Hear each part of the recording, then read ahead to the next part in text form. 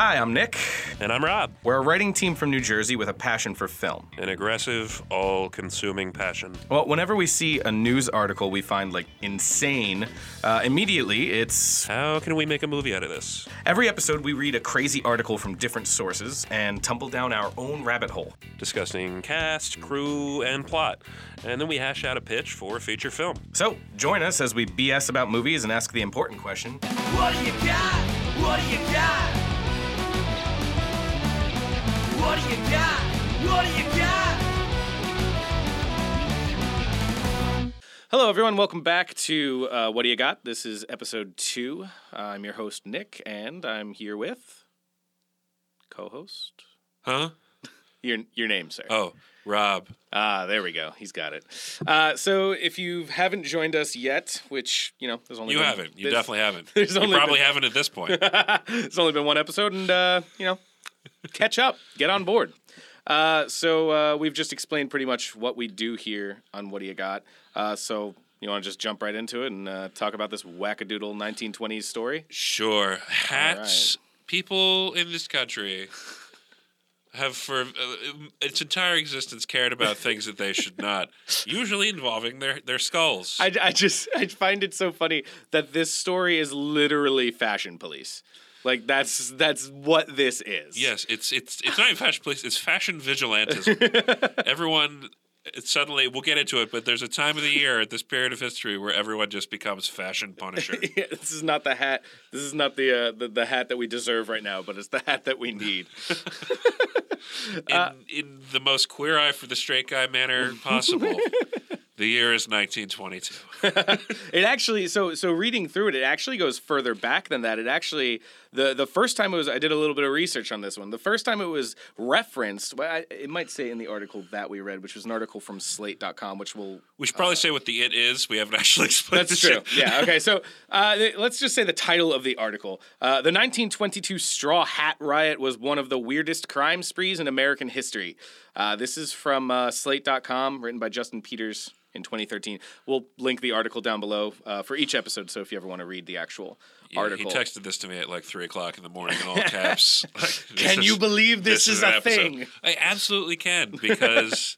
Because this country's contextually, yeah, hats for a good 100 years of American history were so weirdly important. Whether it was, we associate with fedoras in the 40s, you go out and you wear your hat. Yeah. When you're walking the street, you're wearing your hat. Whether it be the fedora, the 40s, and the 50s, just picture Cary Grant, you've got it. Or going back to this, straw hats in the summertime, or just tricorns in early American history. Legitimately, in this time frame, if you weren't wearing a hat outside, that is equal to literally walking outside without pants on today. Yeah. People would look at you and be weird. What? Who is this vagrant? Why is this homeless man just wandering about my city? But in the article and doing some follow-up research, this goes as far back as 1910, so 12 years prior. September 15th of 1910, I have a little quote here from the Pittsburgh Press. Quote, "Police had to interfere in more than one instance to protect straw-lidded pedestrians," unquote. Yeah, so... Just contextually, you would wear a straw hat in the summertime because I guess it was nice and breathable, and it'd work with the color suit you'd be wearing. Yeah, and if you ever got pulled off a stage with a giant cane, it just looked better. But there is, for reasons even the article doesn't understand, September 15th was the last day of the year you could wear a straw hat before you had to switch over to something better for the fall and the winter. It was a legal cutoff date. And this is something else they point out. That's not Labor Day. Yeah. That's not the official end of summer. Yeah. Somebody just went, nah, the 15th. I don't want to see him anymore. Why the 15th? You hack. John, why the 15th? Because fuck you. Because fuck Take you, off that's your hat. why. Stop wearing your fucking hat, that's why. Jesus. Put on some felt. It's not straw time anymore. It's getting cold. Your little heady's going to get cold out there. You don't want straw on your head. Look at Jedediah wearing his stupid hat. Whatever the hell their names were. Just making fun of Amish people. No, they wear nice, breathable, wide brim hats all year round. Yeah, they know what they're doing. It's insane, but the story that we're going to be focusing on today, and what's going to be our pitch, is the Straw Hat Riot of 1922. So again, this is 12 years after the first time this was written about in papers. So this had been going on for more than a decade with these like small riots and like. Well, there were incidences of violence, but like we shouldn't even say Straw Hat Riot. Like for 3 days, it sounds like people were fighting in the streets over hats. It was literally just a giant 3-day street fight. Like the end of Gangs in New York. Well, which is funny you bring that up because we'll get into that. So, and then it just petered out. Yeah. And it was just but for 3 days, people, it started, I think the article says on the docks, people were knocking straw hats off longshoremen. Yeah. Who don't do that. They have forearms the size of watermelons, and people are hitting each other with nailed clubs. Yeah. Okay. So I'm gonna read a quick excerpt from the article. This is a middle paragraph. Quote, the truth of that observation was borne out in New York City in 1922 when a hat snatching turned into a full-fledged days-long riot. It began when a few kids in Manhattan's Mulberry Bend section decided to disregard the traditional September 15th deadline and start snatching hats early on September 13th. It wasn't even the deadline. So they were going against the legality of it before it was even an issue. Oh my God. They targeted some dock workers. The dock workers got angry and began to fight back. One thing led to another, and soon enough, large hatting gangs were roaming through the city, snatching hats and attacking people en masse, occasionally using clubs studded with sharp nails. End quote. Jesus Christ. I gotta believe historically, I mean, it's 1922. I gotta believe it's because people were bored because World War I was over. Yeah, right. Like we have nothing to complain about right now. What should we be doing? Off, probably unemployed veterans, getting drunk and being like, "You're flouting social norms. I didn't survive the trenches for this. To the lost." So why don't we get right into it as we'll continue to discuss the actual story itself, but what we've come up with. So Rob, I wish actually we could tell more story in leading into this, but there's not. There was just a riot for 3 days over hats, and then it just stopped. We've done some research to find out more about this, but beyond this article and a very small Wikipedia page that pretty much states the same things, there's not much out there that we can go off of. Yeah, I think this article is one of the sources for the Wikipedia page. Honestly, too. So we got nothing out of it. Yeah. So Rob, what do you got? Cue the theme song. No, wait, we already did the theme song. Cue something. First, my pitch to direct this as a... I picture it as kind of very much traveling from location to location, following the same group of guys that were there at the beginning from the Lower East Side of Manhattan, I think they mentioned. As a group of young friends. I want it to be Edgar Wright directing this. That is my choice. Holy shit. We chose the same director. We don't talk about this in advance, you guys. Holy shit. Yeah, we literally do not talk about this in advance. We choose our things and then discuss it on the podcast. Yeah, because there's an element of absurdity to this, but also like people have to be fighting that reminds me of The World's End. Mm-hmm. One of my favorite Edgar Wright movies. And I haven't seen that one actually. It's kind of exactly this. It's just drunks fighting. It's a very underrated film. It is. Well, it's because it came out the same time as the Seth Rogen, James Franco one. What the hell is that one called? This is the end. This is the end. Yeah, and The World's End. Yeah. Unfortunate timing. Yeah. But it's to me his most emotionally complex of the movies he did with Simon Pegg and Nick Frost. But yeah, there's an energy that he brings to certain things with quick cuts and the way he does action and the notion of absurd humor that is completely normal to everyone participating in it. Yeah. That no, this is just what it is. Like the greater good kind of thing. So I would really love to see what he does with that and with a period piece, which he hasn't really done before. Right. And then I have a cast of 3 main guys I want to see play sort of the street toughs from Manhattan that sparked this, which are Ansel Elgort, Lucas Hedges, and Ashton Sanders.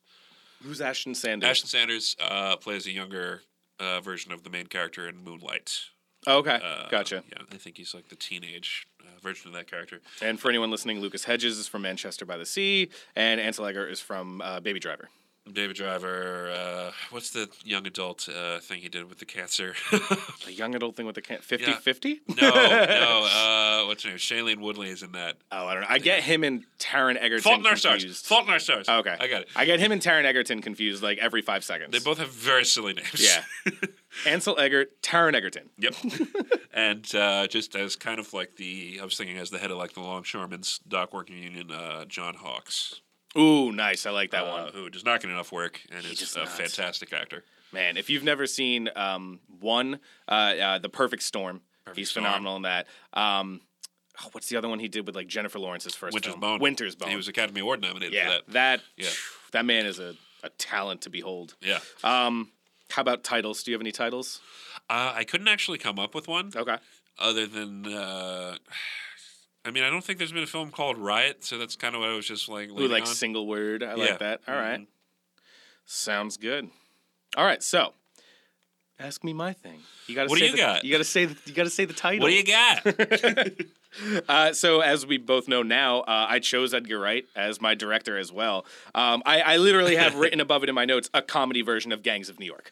Wow. I want to reference Gangs of New York as much as possible in this film, and my I God. want it to Collusion. just be I want it to literally just be the comedic version of that movie. I want the final riot to be them just running at each other in the streets. You know, the riots, the police officers and the people fighting back, everything like that.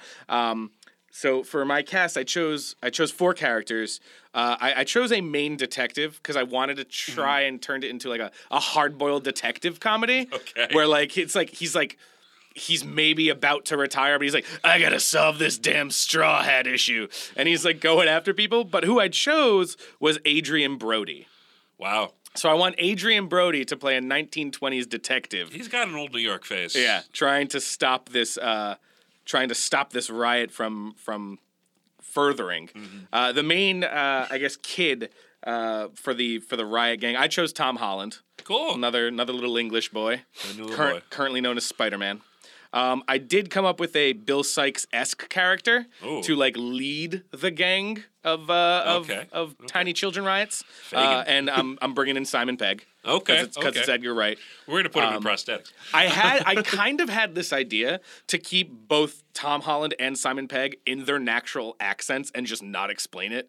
No, the fact that they're in New York City in the 20s, but Yeah. just keep it in their It's accents. New York, 'cause they're and one British. of the heights of immigration to this country, and that all comes through New York. Yeah, so they're not playing Americans at all. They're playing Brits, and they just fucking hate Straw Hats. And then I ended it off with like a main like starting point victim that kind of gets like the uprising The first guy together. down at the docks. Yeah, and I chose John Cusack for that.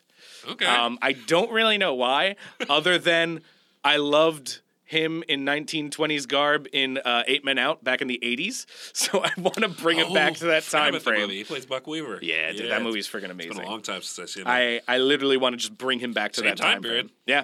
1918 versus 1922.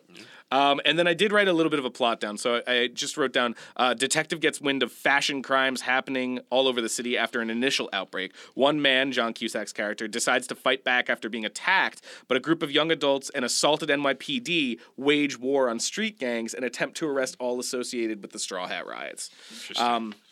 I did come up with a couple titles. Okay. The titles I came up with, the Straw Hat Men, Mulberry Bend, since that is where the kids are apparently from, and The Hat Smashing. Now, as I was doing research on this, there are other fashion riots throughout the century in America. So I created some sequels. Oh, you're getting a little ahead of yourself there. We haven't even gotten this pitch. Yeah, so I didn't pitch anything at all. I just put together the ones that are big frames. So there was the Zoot Suit riots Very of famous. 1943, and then there was the Hard Hat riots of 1970 with all the construction workers. So I figured we could make this a little trilogy, if you will. Time jumping. So I got to say we probably agree on our director. Yep. Definitely an Edgar Wright fanfare here. I like your idea of having a main group of kids because I didn't focus on the kids as much as I focused on the adults fighting back, I guess I would say. So I definitely like that idea of bringing them in there because I can just see this with Edgar Wright's like cinematography, those quick side shots and like all that stuff just coming together. But the best part about that is like, think about Baby Driver with all the crazy quick cuts and the cars and stuff. Do the same thing, but in 1920s New York with old crappy cars. Yeah. Model T's. Yeah. Probably still horse carts and people getting ice delivered to their homes. Yeah. And milk cartons or milk bottles and stuff like that. It's a weird time. My grandma used to show me photos of like, this is the man who would come around. He'd shave ice off of a big block of ice in the back of his car, and he'd put that in the ice box. And keep stuff cold. I'm like, oh Jesus! Like I can see kind of this sort of world building, if you will, of like these type of characters, and like how like. There's the milkman and the ice shaving guy, and then like all of a sudden towards the end, you see them like with weapons, like fighting this giant riot. The sets I would love to see in the same way of Gangs in New York, that they essentially built a slice of 1860s New York in Italy at a place called Cinecittà Studios. Oh, they filmed in Italy for Gangs? Yeah. Have you ever heard of Cinecittà? This was actually started by Mussolini because he wanted to have like a big film industry in Italy. Yeah, he was a good guy. No. Cinecittà means obviously Cinema City. Okay. And it's just this huge expanse of land that they'll build sets on. Huge, massive sets. Like they built everything from Gangs of New York, the whole 5 points and different places they're on. The set of HBO's Rome. Oh, okay. Which was this beautiful, expansive look back at ancient Rome, just down in the gutter and everything. So you have all that land there to build sets on. That's crazy. Sometimes they reuse it. Like I think the Rome sets showed up in Doctor Who and stuff like that. Yeah, I would love to see it. Just use a little bit of CGI to fill in the backdrops, and keep everything practical sets and stuff like that. There's a story about the period sets they built for Gangs in New York that George Lucas came to visit Martin Scorsese while they were filming it, and he's taking around like, oh yeah, we put all this into making it look like just this intersection in 1860s New York, and like all the buildings are like authentic, and you can go inside them and stuff. And George is just like, oh well, you can do this with computers now. It fucking shows, George. It fucking shows. Oh man, it's just like it's CGI in moderation. That's what we need. It's flavor in film. Yeah. That's literally what it should be. Actually, cover your actors and shit. They'll be fine.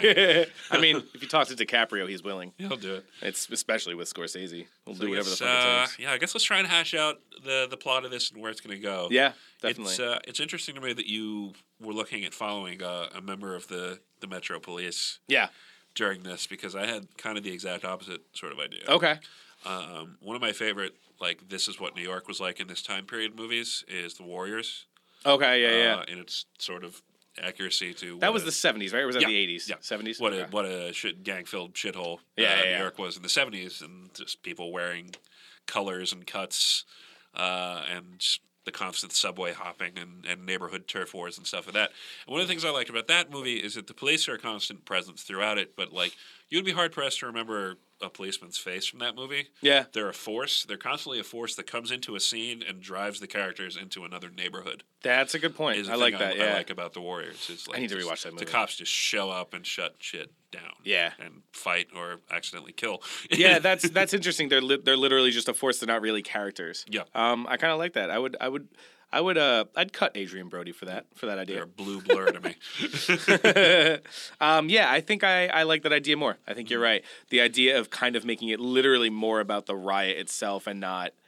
I mean, the thing is, do you keep a main character or do you do a main ensemble? I would do ensemble. We'd have to, right? Let me see. You can bring in year 3, and then we'll bring in Tom Holland to have a 4th. There you go. And I like the sort of Oliver Twist Fagin sort of character. Yeah. That you brought in. It's interesting now. I actually just Googled Mulberry Bend, where these guys were from the start of the riot. It is in the 5 Points, which is the neighborhood. Oh, really? Okay. It's the neighborhood from Gangs of New York. Yep. I'm not sure that street is even there anymore. But I don't know. I guess what is our inciting incident reason for them going out and starting shit kind of for no reason? I don't know. Do we explain it? I mean, this is kind of an unexplainable phenomenon. We don't know why these people were so pissed off at the fact of people wearing straw hats, and we especially don't know why there was this cutoff date. Mm-hmm. Do we explain it since there really wasn't one, or do we take creative license and create one? I would almost kind of start the movie with this like pre-credits black and white choppy film roll, like educational video. Yeah. Of like, be sure to take off your straw hats before the yes, time. Yeah, exactly. Before we actually like just expand the aspect ratio and get into like where these guys are. Yeah, September 15th is coming up. Make sure you take off your straw hats for the fall season. Just remember, starting September 16th, if you're seen with a straw hat on, you will be bludgeoned with a club-nailed spike. Just rotating film cylinders. Probably do that thing where like the film ends and it sort of burns off. Yeah, right. And then just suddenly the shithole. We shoot into the 5 not points. like that at all. Yeah. But I'm thinking, like that idea. So it's 1922. Yeah. Young people in New York of a certain age aren't going to be veterans of the First World War. Absolutely, yeah. Maybe not Tom Holland because he always looks pretty young, but we can have this kind of mixed crew of people. I believe Prohibition has already begun by this point. That was what, 1921? I think. Yeah. Yeah. And that leads to the rise of just a lot of street gangs and organized crime and bootlegging and people. I feel like the notion of neighborhood turf and gangs became really ingrained into city culture. Yeah, 1920 to 1933 was Prohibition. Yeah, so we're in the middle of that. So I would say that could play a big part into the Straw Hat We're in thing. back of the docks speakeasies and just slums of people making like bathtub gin in the 5 Points. Yeah, and it's probably not going to look all that different from gangs in New York. No, honestly, not. But the buildings are taller, but the idea of like the speakeasies and like I would say that the first inciting incident could happen at a speakeasy where like they're just all sitting there, but they're wearing straw hats. And then this group of people come in and just kind of like a heist. Like they're holding up the place. And like, I don't know, maybe they just do something with the straw hats as they're like stealing booze or something like that. That'd be interesting. Just kind of piss off this group of young people who have nothing better to do and some of whom know violence very intimately from having been in the Great War. Yeah. So I like that a lot. Because when did World War I ended? What, 1919? 1919. Yeah. I think it was 14 to 19. Yeah, something like that. So that literally World War I vets would be right there. That would definitely be. They're probably unemployed. Because World War I vets, they could have been in the war as early as like 15 or 16, right? Yeah, it happened. Yeah, it happened a lot. So they don't even have to be like These guys old are and in their early curmudgeoned. 20s tops. And just sort of probably lost and just sort of found this kind of identity in the 5 Points. Yeah. You know, so would you have the Mulberry Bruisers? So would you have the World War I veterans be the riot gang, like the people who were responsible for the Straw Hat issue? Some of these guys would be veterans, Yeah. Not all of them, but definitely some of them. I like that. And still keep them British. I'm almost wondering if we kind of play it off as if they didn't really start the riot because of the hats.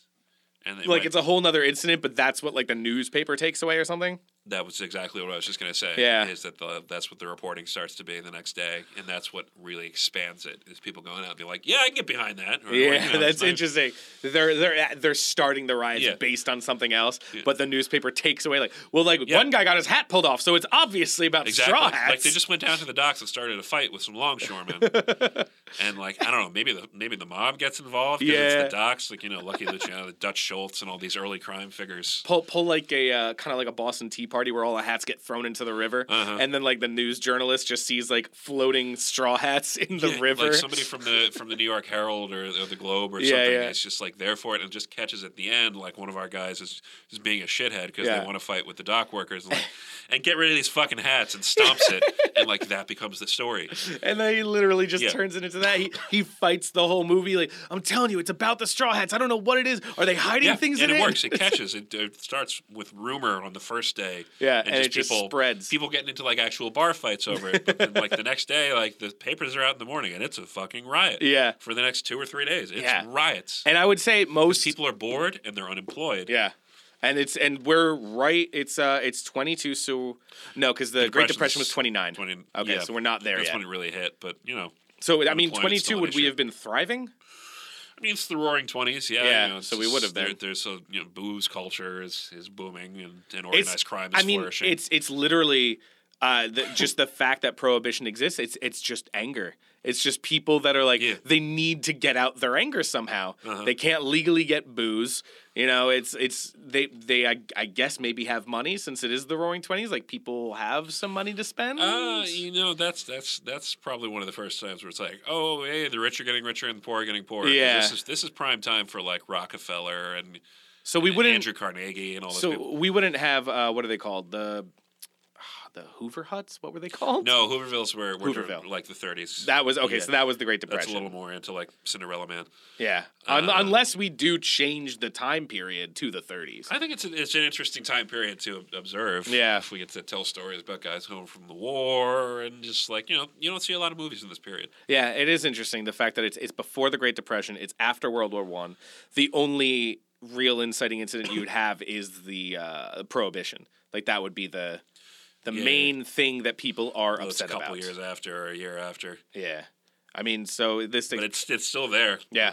There could be a bust at the beginning of, an illegal distillery. Yeah. And I do like the idea of creating it as like let's say a mob hit, and like a journalist just happens to be there, Yeah. and they just throw the hats into the river, and the journalist takes that away Yep. from everything. And the rumor just spreads like wildfire. Yeah. And then we have people going out and for some reason just getting behind the idea of being like, yeah, fucking straw hats, am I right? Yeah.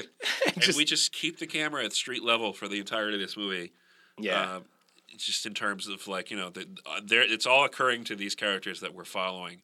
And just watching the escalation of it. And maybe, I don't know, other things are happening. Like, people are taking advantage of it and, like, robbing houses. Yeah, and it just turns to full-fledged riots. Starting fires and all this thing. And it just started from these fights on the first day, and it just snowballs. And then the media gets involved. Yeah. And that's all you have is newspapers. And I think that's good because then it's not literally just a movie about people fucking stealing straw hats. Yeah. It's a movie that starts with that as the inciting incident and just grows to a craze there. I mean, this was the 3-day riot that happened.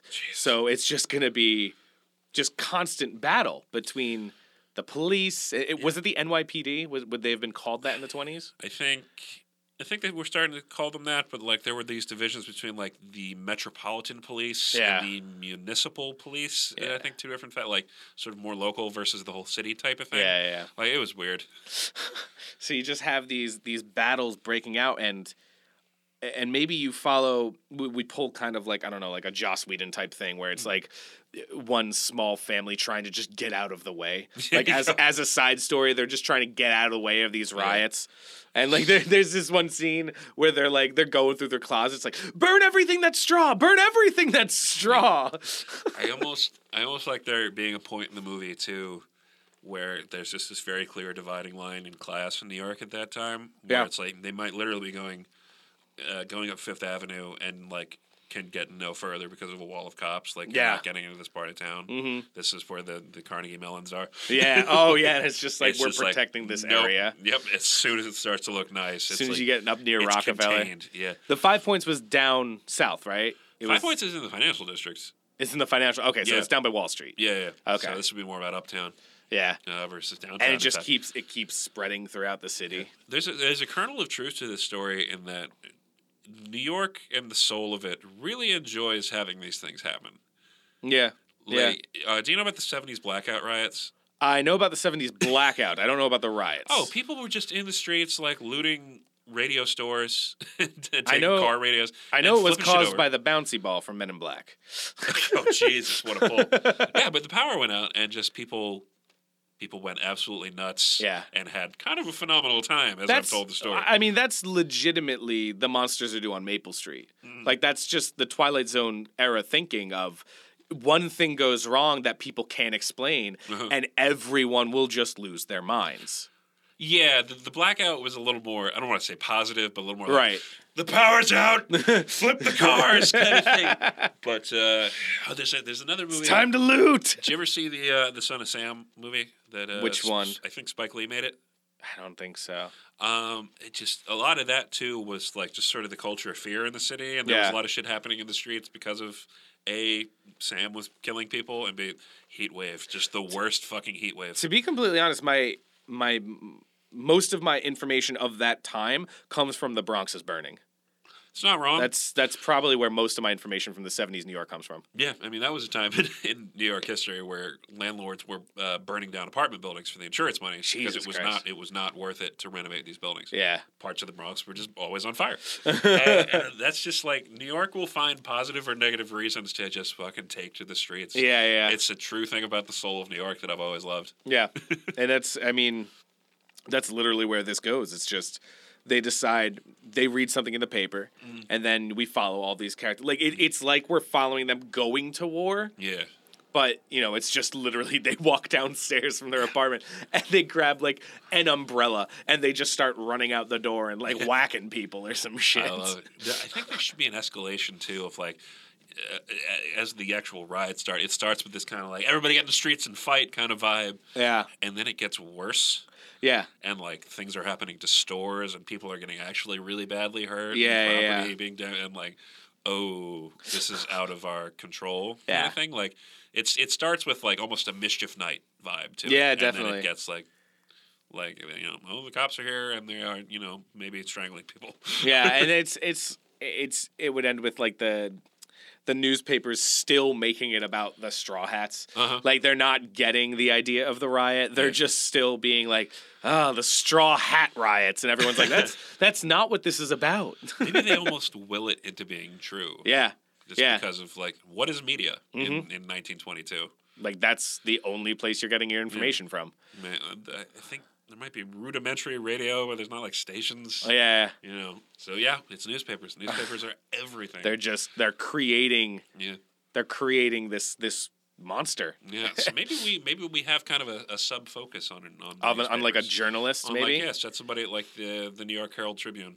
Yeah, like sort That of. could be your Adrian Brody. Sort of a yeah, right. Actually, that's a good idea. Yeah. Bring Adrian Brody in as like the journalist who starts this. It's kind of like Intentionally. it's kind of like a completely, even though this is based on true events, kind of like a fictionalized version of the Post. You know, where like you have like that.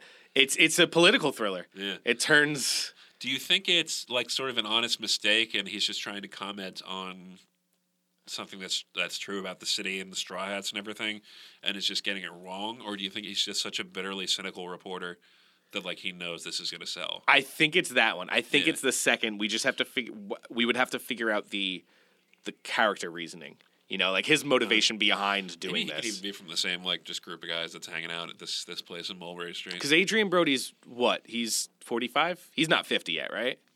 I don't even Let's think see. he's 45. No. Yeah. Let's see real quick because I'm trying to think. I'm trying to think of timeline between like Civil War and the 1920s. He spells it Adrien. I did not Yeah. know that. Adrian.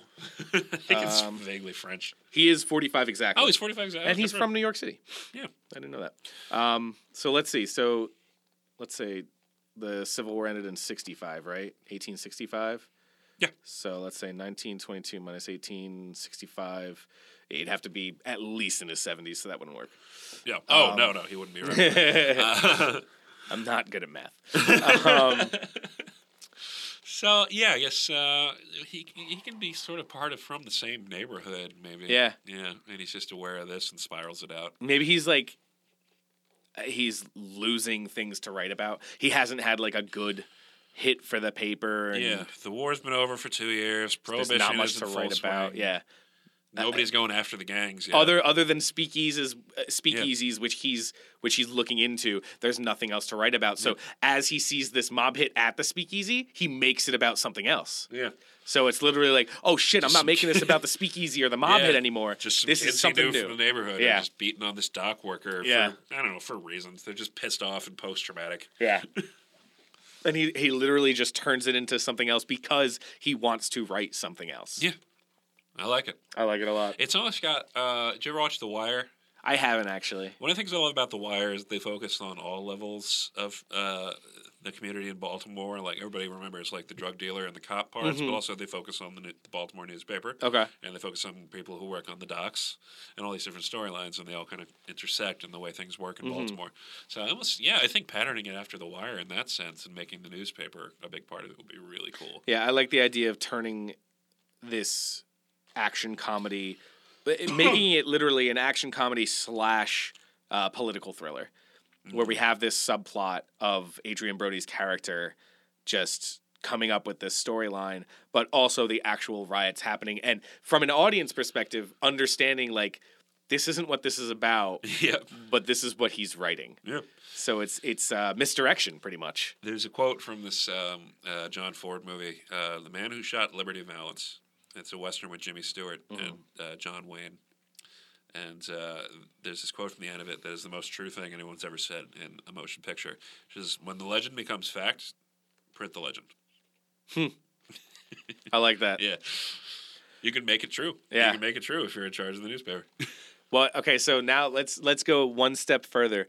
What do you think the tagline would be of the film? Ooh. No, that's too sexual. The first thing that popped in my head was "Take It Off." What's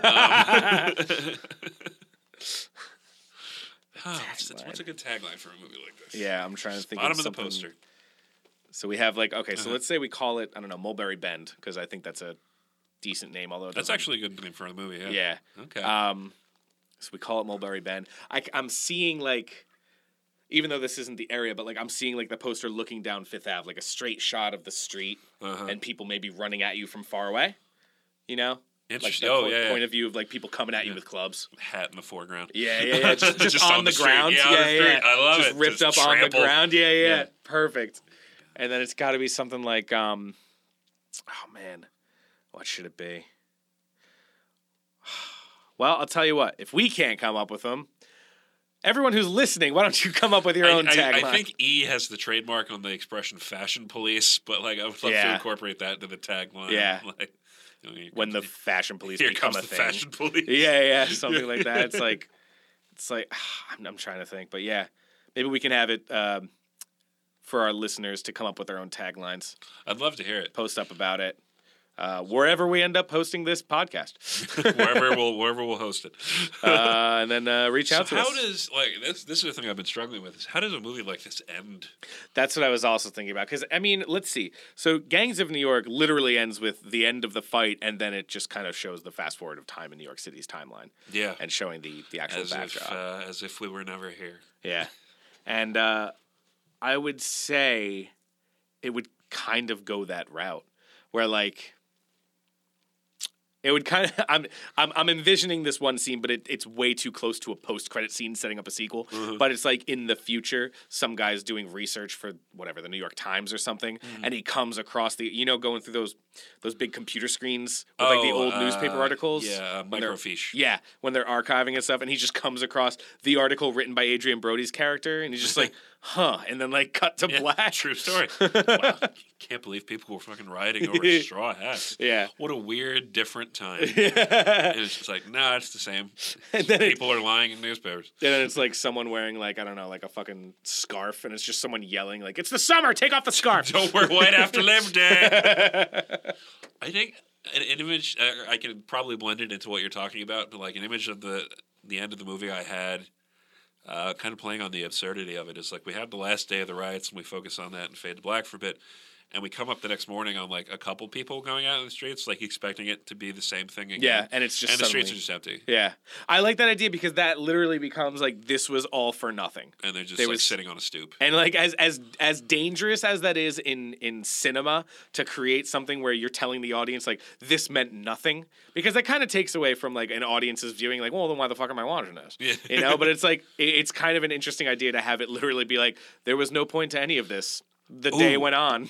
You brought up having the milkman or the ice truck guy being like, you see him in the riots. Yeah. So here's this gave me a good idea for like the denouement of it. So we see him at the beginning of the movie just like delivering whatever on the back of a cart, and we see him in the riots absolutely like wailing on people like this barbarian god. Like suddenly like something snapped in him. Yeah. This just was like something he always wanted. Everybody's working out their frustrations in the early 20s. Yeah. Veterans and like just race and all these things bubbling over just like with the excuse of the straw hats. So we see the milkman doing it in the middle of the riots, and then when we do that coda at towards the end of the movie where like nothing's happening on the streets now, we see him making deliveries again, but he's got like just a huge like bruise on the side of his face. Yeah, it's just like it's back normal. You were there yesterday, huh? Yep, I was. Here's your milk. It's just quietly going by, and it's just like no one getting like there has to be. I don't know if retribution is the right word, but there has to be something that happens to Adrian Brody's character.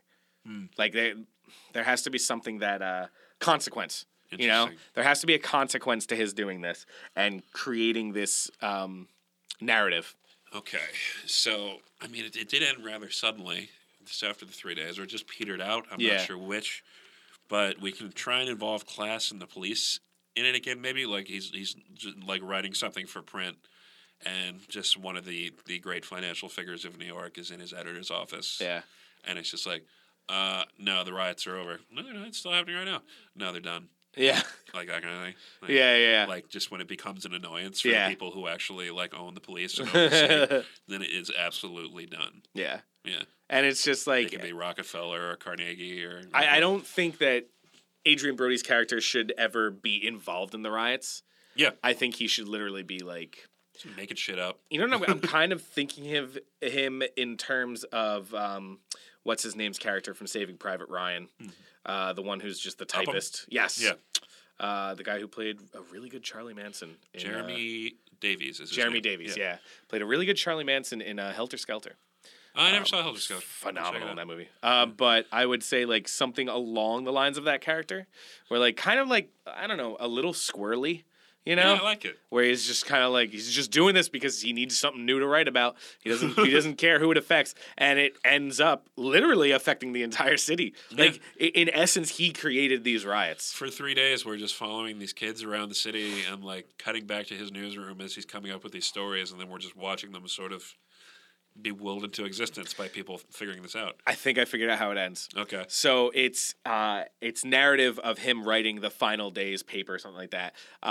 And I have the idea of remember in 61, the Billy Crystal movie, at the end when the one kind of like douchey writer is like writing and the guy's the one guy's talking to him, he's like, have you ever played baseball? And he's like, no, not really. He's like, that's what I thought. And he's just writing is like, this may sound weird, but the greatest baseball moment I've ever seen was Roger Maris bunting out to Hoyt Wilhelm, blah blah blah. Like it's just kind of like that idea where he's just like writing like the straw hat riots are finally coming to a close, and it's obviously been an incredible uproar of citizenship. And You been anywhere but your apartment in the newsroom in the past 3 days? not really.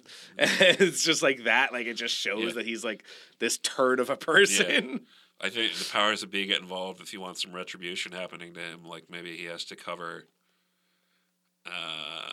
like what's a really shitty gig for a newspaper? Yeah, like, right. Like especially in the 20s.